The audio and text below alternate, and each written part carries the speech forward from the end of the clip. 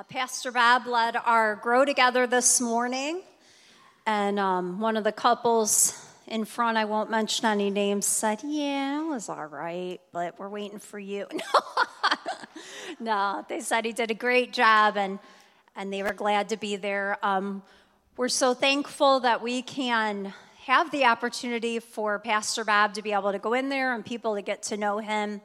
And I'm going to speak today so that he could focus on that. If you want to turn your Bibles to Genesis chapter 6, we are going to start in verse 6.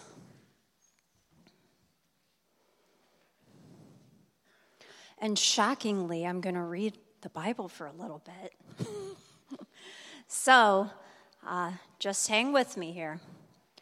The Lord saw how great man's wickedness on the earth had become, that every inclination of the thoughts of his heart was only evil all the time.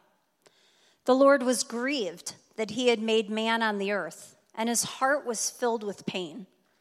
So the Lord said, I will wipe mankind, whom I've created, from the face of the earth, men and animals and creatures that move along the ground and birds of the air, for I am grieved that I have made them. But Noah found favor in the eyes of the Lord.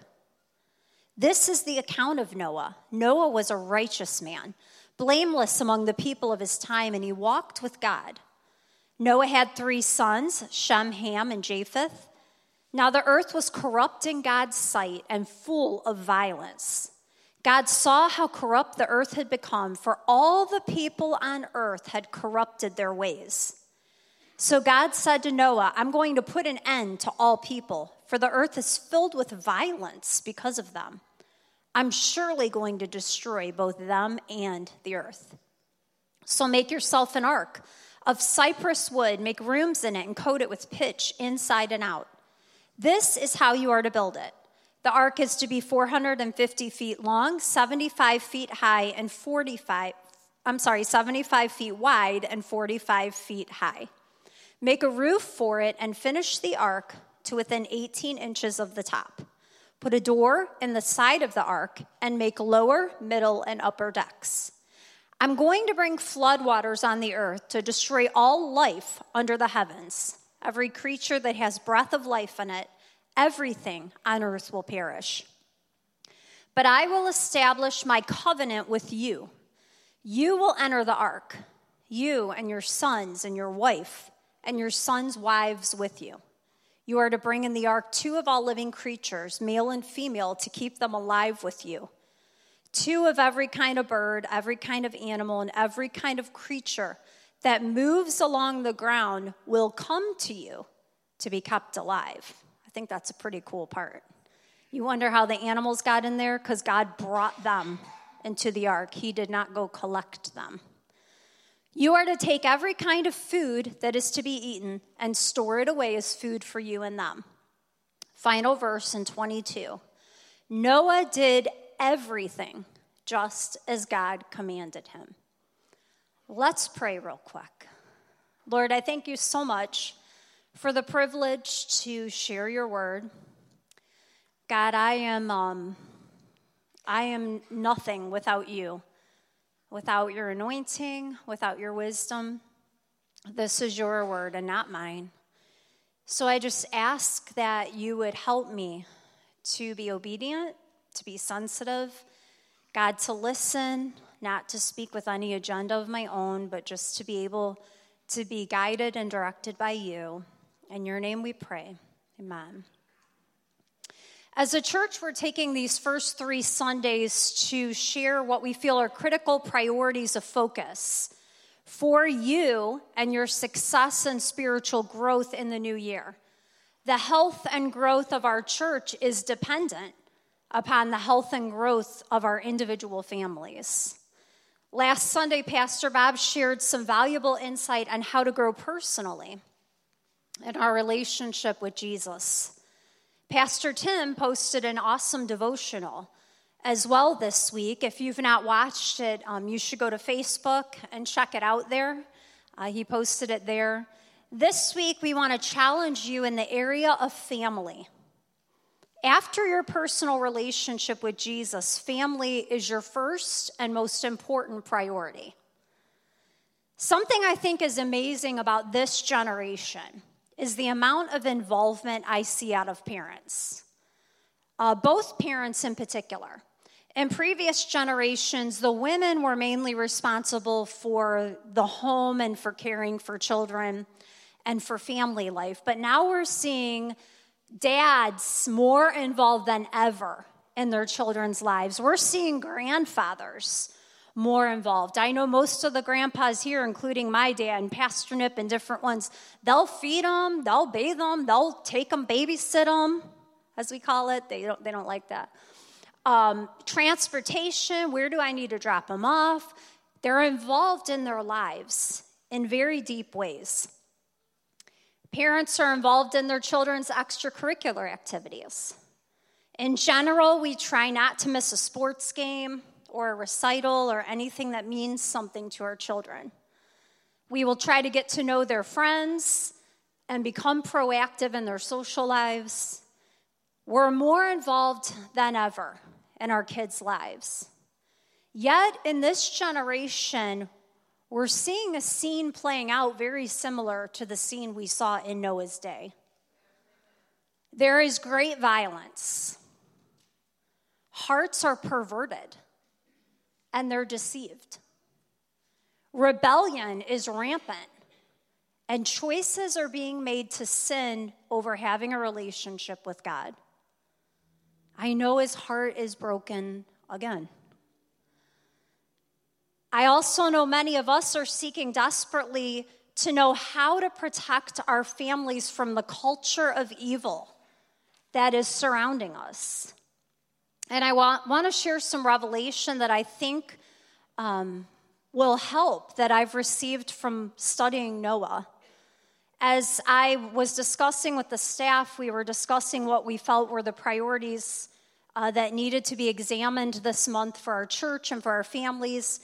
We decided family was obviously a top priority, and that would be the week I was speaking. And I'm like, oh, man. Because that puts a magnifying glass on yourself to begin with anyways.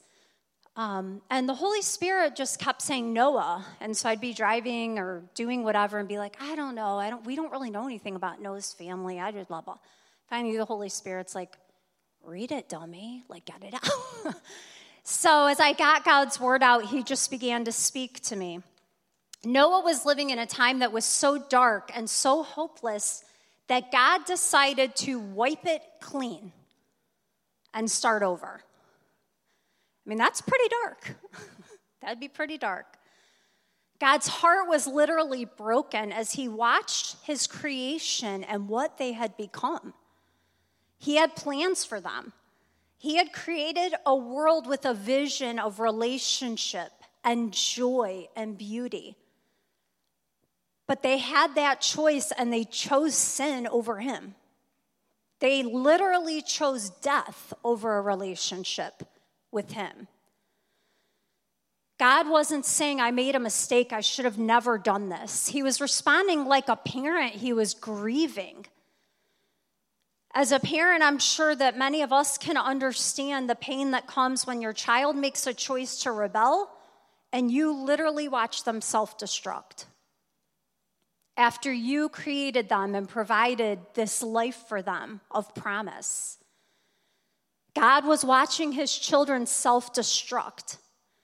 And then he was watching the culture begin to corrupt new generations that were coming in. And it had to stop. We too are living in very dark times. Some of the things that we're seeing that have become acceptable and just plain common are blowing our minds.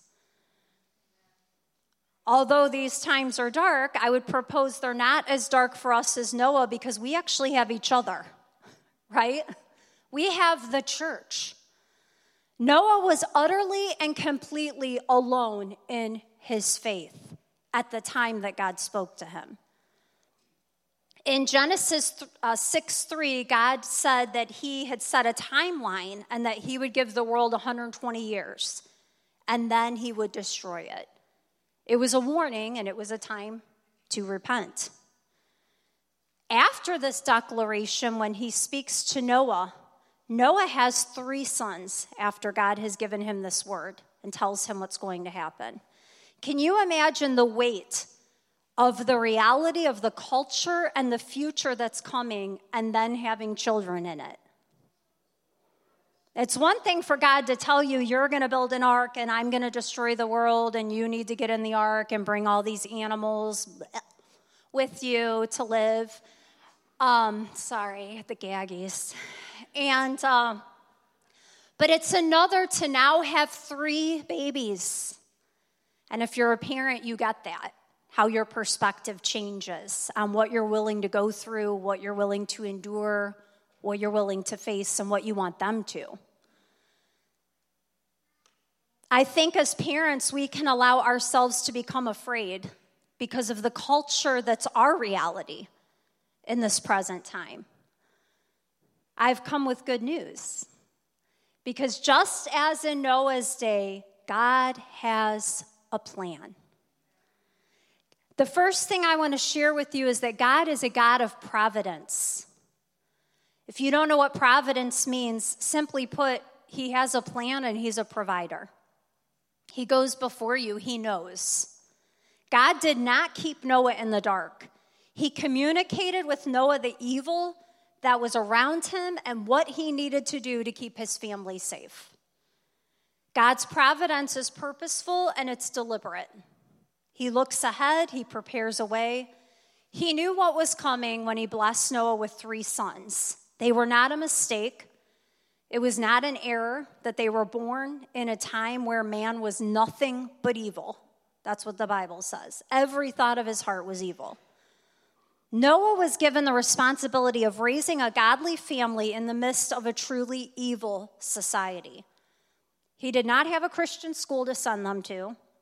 There was no Sunday school, no youth group, no Christian blogs, no Christian friends. He didn't even have a Bible, right? It had not been written yet. We do. Yet God directed him how to protect his family and save them from the influence of that culture. No matter how dark our world looks, your family was chosen to be a part of it. By design, it was God's plan. Acts 17:26 says, "From one man he made every nation of men, that they should inhabit the whole earth. And he determined the time set for them and the exact places where they should live." You were chosen for this time, this place. I want to read a quote to you that is not out of the Bible, but it's a quote that impacted me and really changed my perspective and helped me. So I want to read it to you. Maybe some of you have heard it. Don't feel sorry for or fear our kids, because the world they are going to grow up in is not what it used to be. God created them and called them for the exact moment in time that they're in. Their life was not a coincidence or an accident. Raise them up to know the power they walk in as children of God. Train them up in the authority of his word. Teach them to walk in faith, knowing God is in control. Empower them to know they can change the world. Don't teach them to be fearful and disheartened by the state of the world, but hopeful they can do something about it. Don't be scared for your children, but be honored that God chose you to parent the generation that is facing the biggest challenges of our lifetime. Rise up to the challenge. God is calling us to rise up. We are called to equip our children to not only survive this time in history, but to radically impact it for Christ. And this challenge is not just for parents with kids at home here. We are all called to fight for this generation. If you are a part of this church family, then these are your babies. These are your children. These are your teens. These are your young adults. God has called us to pray for them. We should be modeling an exciting and authentic life in Christ. They should come in here and think, I want to be like Dina. You know what I mean? Not I want to be like Dina, but I want to have what she has, right? I want to be like. They're happy. They're fulfilled. They're confident. They're strong. We are to model that for them. We are to speak life about them. You can ask my children or my husband. We do not allow our children to speak about any other children in this church. I will go through the roof. I have. Kids are kids, right? We have young people that have gone off the rails here, okay? They're not serving God. They may post their lives as public now. They've made an embarrassment of themselves. Do you know what? They are my baby. And they belong to God. And I speak life. I will not talk about their dirt. I will not allow my children to talk about their dirt. These are our children. And many of the people that were adults in my life were very imperfect people, but to me, they were it. And I looked up to them, and they stood up for me, and they cared for me, and they watched over me. This challenge is for all of us. What's the rise to the challenge look like? God came up with the plan, but Noah was given the responsibility. What was the plan? The plan was a what? An ark. Very simple. The plan was an ark, but guess who had to build it? Noah. Noah had to build an ark. God's plans require our cooperation and our obedience. Did you know that this is not the first place that an ark is mentioned in the Bible? Remember that story about Moses and the basket and the bulrushes? That was actually an ark. An ark was just a rectangular thing that was coated with pitch and could float. What I think is really cool about that is Pharaoh was going to murder Moses, and his mother built this ark and placed him in it because God told her to. Now Noah's children are threatened by the culture and the death that surrounds them, and God again says, you build an ark to protect them. Both were built by parents, and both were made to preserve and protect the future. But Noah's mandate was going to be a little different than the mom's. The mom would have a lifetime of heartache, sending her child away and leaving him. Noah would have a lifetime of work, of literal labor. God said he promised to protect him, but he had to follow all his instructions and obey him completely. This type of obedience would mean years of unwavering faith, devotion, sweat, labor, mockery, loneliness, and even his own finances. Building the ark wasn't like building a shed. Noah was now between 500 and 600 years old. Yikes. My husband has a hard time sometimes taking out the garbage. He's like, man, I'm getting old. I get up, I'm like, oh, my back. And I'm like 45, so hey. He's between 500 and 600 years old, and according to Answers in Genesis, which I love, it took him somewhere between 50 to 75 years to build the ark. This means 50 to 75 years of consistency, as my husband likes to say, on the wall. He made up his mind. He had a job to do, and he was going to do it for 50 to 75 years. every day. Sounds like being a parent, actually. Right, Dad? God gave specific instructions about the type of wood to be used, how many rooms it would have, what kind of pitch to use so it would float, and how big it would be. To give you some perspective, it is nearly 1.5 football fields long. 62 smart cars can be parked bumper to bumper from the bow to the stern, and NASA could lay 3 space shuttles on the Ark's deck. This is what Noah was given to build, not engineers today. This was an absolutely overwhelming job that would take a huge portion of his life to complete. He was responsible for coming up with the supplies that were needed, the energy that was needed, and he either completed this massive project alone with his 3 sons as they grew up, or he had to hire people with his own money. And you can imagine if he hired people with his own money, what kind of relationship they would have had with him during his workday, mocking and torturing him about this ridiculous ark he was building.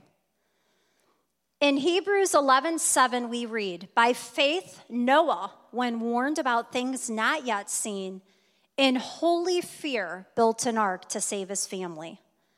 By his faith, he condemned the world and became heir of the righteousness that comes by faith." It was holy fear that drove him to immediately begin building this ark. God gave Noah a warning about the danger that existed for him and his family. The danger was the culture that they were living in. This was what needed to be eradicated. God warned Noah and he believed him. God attempted to warn the rest of the world, but they did not listen. God is still giving warnings to his children and to the world, and he's still a God of providence. He's diligent in trying to give us spiritual cautions and corrections, and he provides a plan for our provision, and sometimes even for our escape. But we have to be willing to turn our back on the things of the world in order to build an ark. You can't do both at the same time. I mentioned at the beginning of the sermon that it's encouraging and inspiring to see a large percentage of our population so heavily involved in our children's lives. Not only are we their biggest cheerleaders and their supporters, but there's a fierce sense of protection that parents are operating in right now. And I think much of that is driven by fear. We're monitoring their phones for dangerous predators. We're using our phones to keep minute-to-minute communication with them. Did you get there safe? What's going on? Where are you? When are you coming back? We're even putting devices on their cars now that send us an alert if they start speeding. I've been with parents, and they're like, "I just got a buzz. You're going 67 in a 55. Like, we are like minute to minute. We have got what they are doing. Why? Because we're afraid. Honestly, we're afraid something's going to happen to them. We watch over their physical body as if it's more important than our own. I'm not saying there's anything wrong with this, because Liam's car will have 5 GPSs on it that alert me if he's eating in the car, okay? So I'm not saying anything is wrong with this. But Noah operated out of holy fear. The fear that drove him was about a holy God and the spiritual dangers that his family was facing. Obviously, God wants us to be parents that are vigilant and attentive and involved, but the focus should not be on what can harm the body, but on what can destroy their soul. Matthew 10:28 says, "Do not be afraid of those who can kill the body, but cannot kill the soul. Instead, fear the one who can destroy both soul and body in hell." We will spend countless hours and unbelievable amounts of money to make sure our children achieve success in sports or academics. We will drive them around like a taxi cab to make sure they have an active social life. Right, Bob? Right. We want to ensure they have friends and they're not lonely. That's a good thing. We will go into debt for vacations and extravagant events to give them a once-in-a-lifetime memory. We will go all out for Christmas. We will make birthdays the best thing ever. We will never miss a game, never miss a recital. We will talk to the teacher who's not treating them right or the coach that didn't give them the chance that they're good enough to have. There are no limits to what we are willing to do to make sure our children are safe and happy, right? Yet absolutely none of this has anything to do with their salvation. It has nothing to do with the eternity that they're going to spend in either heaven or hell. You may be able to work hard enough to give them everything in the world you never had. They may grow up to be the next Baker Mayfield. Or not. That's the only one I know. That's why I said him. That's because you all talk about him on Facebook so much. Who is this Baker Mayfield person? Oh, poor guy. You know why I don't watch sports? Because I feel bad for everyone, so every team that loses, I'm like depressed after, and I'm like, it's not their fault. And the men are like, they're paid billions. I'm like, they're human. They dropped a ball, So we just don't even do it because I'm like psychoanalyzing every player and what they need and how I can help them after the game, and the boys are yelling at them, and it's a mess. Anyways, let's bring it back in. Serious. Anyways, they may grow up to be the next big football player, sports star. You may have the best Disney vacation memories any family could ever dream. That's getting personal. It's getting real personal. But do they know who they are in Christ if the football thing doesn't work out? Because it probably isn't. Because most people don't make it that big. More importantly, if they do make it that big, do they know who they are in Christ? Because now they're definitely not going to make it to heaven if they don't know Christ yet. Because that's a mess of a world to be famous and not know Jesus. Or it could be the platform of their life if they do.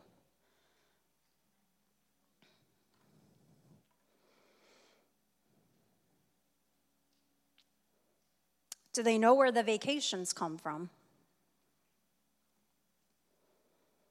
Do you pray over them? Do you thank God for them? Do you look out for people when you're on vacation? Do they know that this vacation is a blessing that was poured out as a result of your family being faithful financially in tithe and giving? Or did we use God's money to go? I know. That's like a Brother Henderson move. You hide. I'm just saying, guys, these are the practical things that our children learn from watching us, not from us talking to them. Are your children in church regularly enough to create memories with the church family so that these are their forever bonds? Or are most of their memories things outside of church?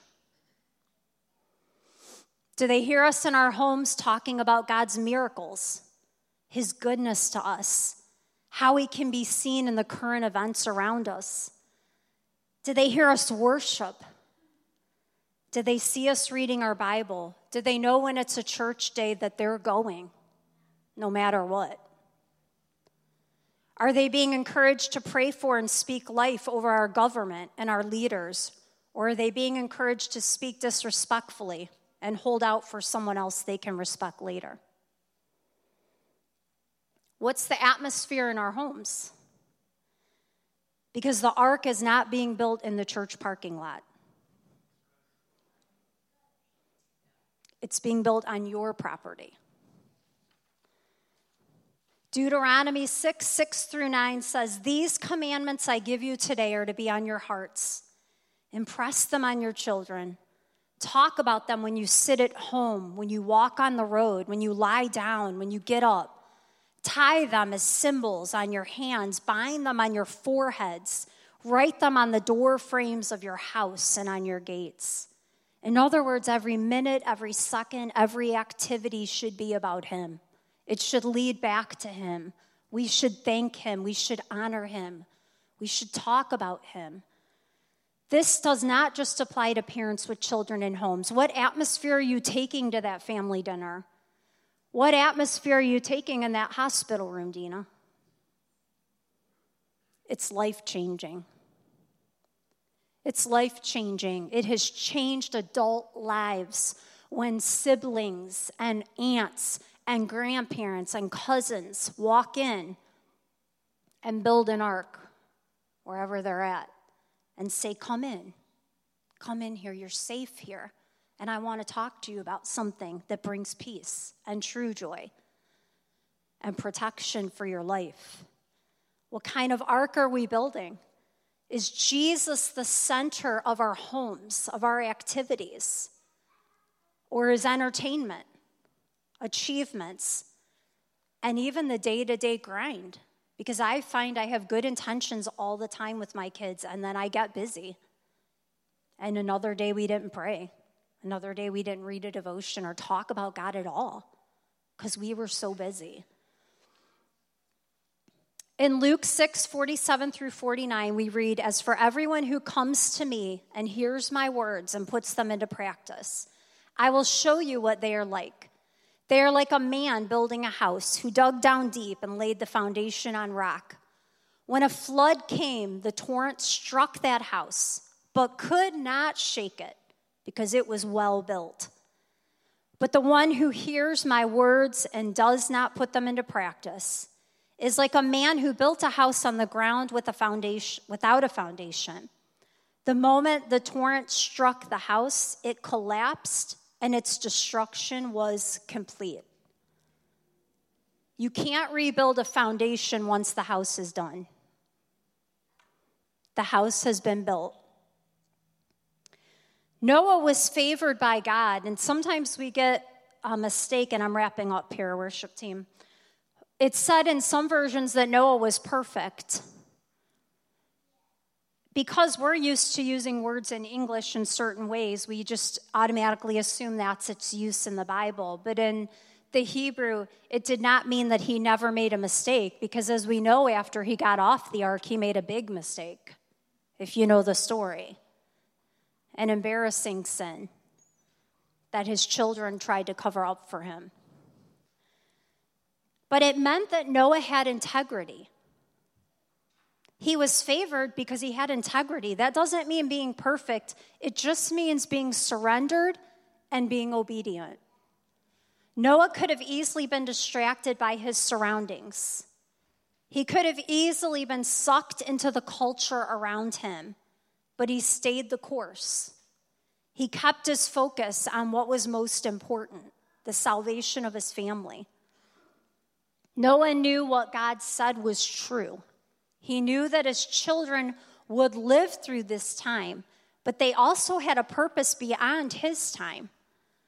He was responsible to model this integrity and live it every day by showing his obedience. He believed God, and he would obey God without hesitation. His children were able to remain God's in unprecedented evil because Noah remained committed to God, even in that culture. You have nothing to fear in this culture if you're building an ark. God knows you by name. He knew you would be part of this time. He knows your family by name, and he's called you to such a time as this. However, we've got to be deliberate about creating this space of protection from the culture and not allowing ourselves to be deceived into thinking we can live similarly and kind of absorb ourselves into this world and spend most of our time and energy in the things of the world and then still be under this protection of God's providence. We must build the ark day by day by day, every day, get up and make up our mind. What's our purpose here? We don't belong here. We've got to build a structure for where we're going, right? We have a purpose. We have an eternity. And our children are not just listening to the mandate and then watching for the finished product. They're watching every day. Are we still building? Are we still building? Are we still doing what mom and dad said was important? Is my grandma and grandpa still living out what they said was important? Because we can't put down the tools when we want to do something else and then come back when it's convenient. We got to keep building. We can't leave when we've run out of money because we want to spend it on something else and come back when we're ready again. We gotta have that consistency. But it's possible. And through the power of the Holy Spirit, you can do this. You can do this as men and women of God who are leading the children of this church and the young adults. Really, anyone who is younger than you, I still look up to those mentors in Christ. I still go to some of my mentors, Pastor Nip and stuff, when we need things. We continue to learn from them, but they have to stay solid in order for me to be able to trust that and have that. And I want that for this church. I want that for your families individually. I want to see salvations. We are already seeing that. We have gotten testimonies of people's brothers being saved, parents being saved, children being saved. You can be an ark for them, for the salvation that God has for them. Let's just end this with prayer, and then our worship team will kind of finish us out. God, I thank you for your great covenant and promise to us that never again would you flood this earth, but you would send Jesus, who would be a bridge to us, and he would be the sacrifice. He would be the bloodshed. He would provide what was needed for our atonement and forgiveness. Your grace is greater than ever before, Lord. So let us take that as an open door to reach our families, God, to call them in to the ark that every day we have committed ourselves to building. God, let there be no condemnation, because God knows that none of us have done it perfect. None of us have gotten it right every day, God. We've all made mistakes, and we will continue to. But I thank you that you are our righteousness. God, that when we fall or we make mistakes, we just start again with you, and you empower us. So, Lord, let there not be a spirit of condemnation, but an inspiration today that 2022 is the year of our families. That it is a year when we will bring them, God, we will build the ark and you will lead them in. Whoever's supposed to be there, you will guide them to us. We commit, Lord, to staying on the project, to being who you've called us to be. And we thank you and praise you for your goodness, your power to do it, and your great love that covers a multitude of our sins. In your name we pray. Amen.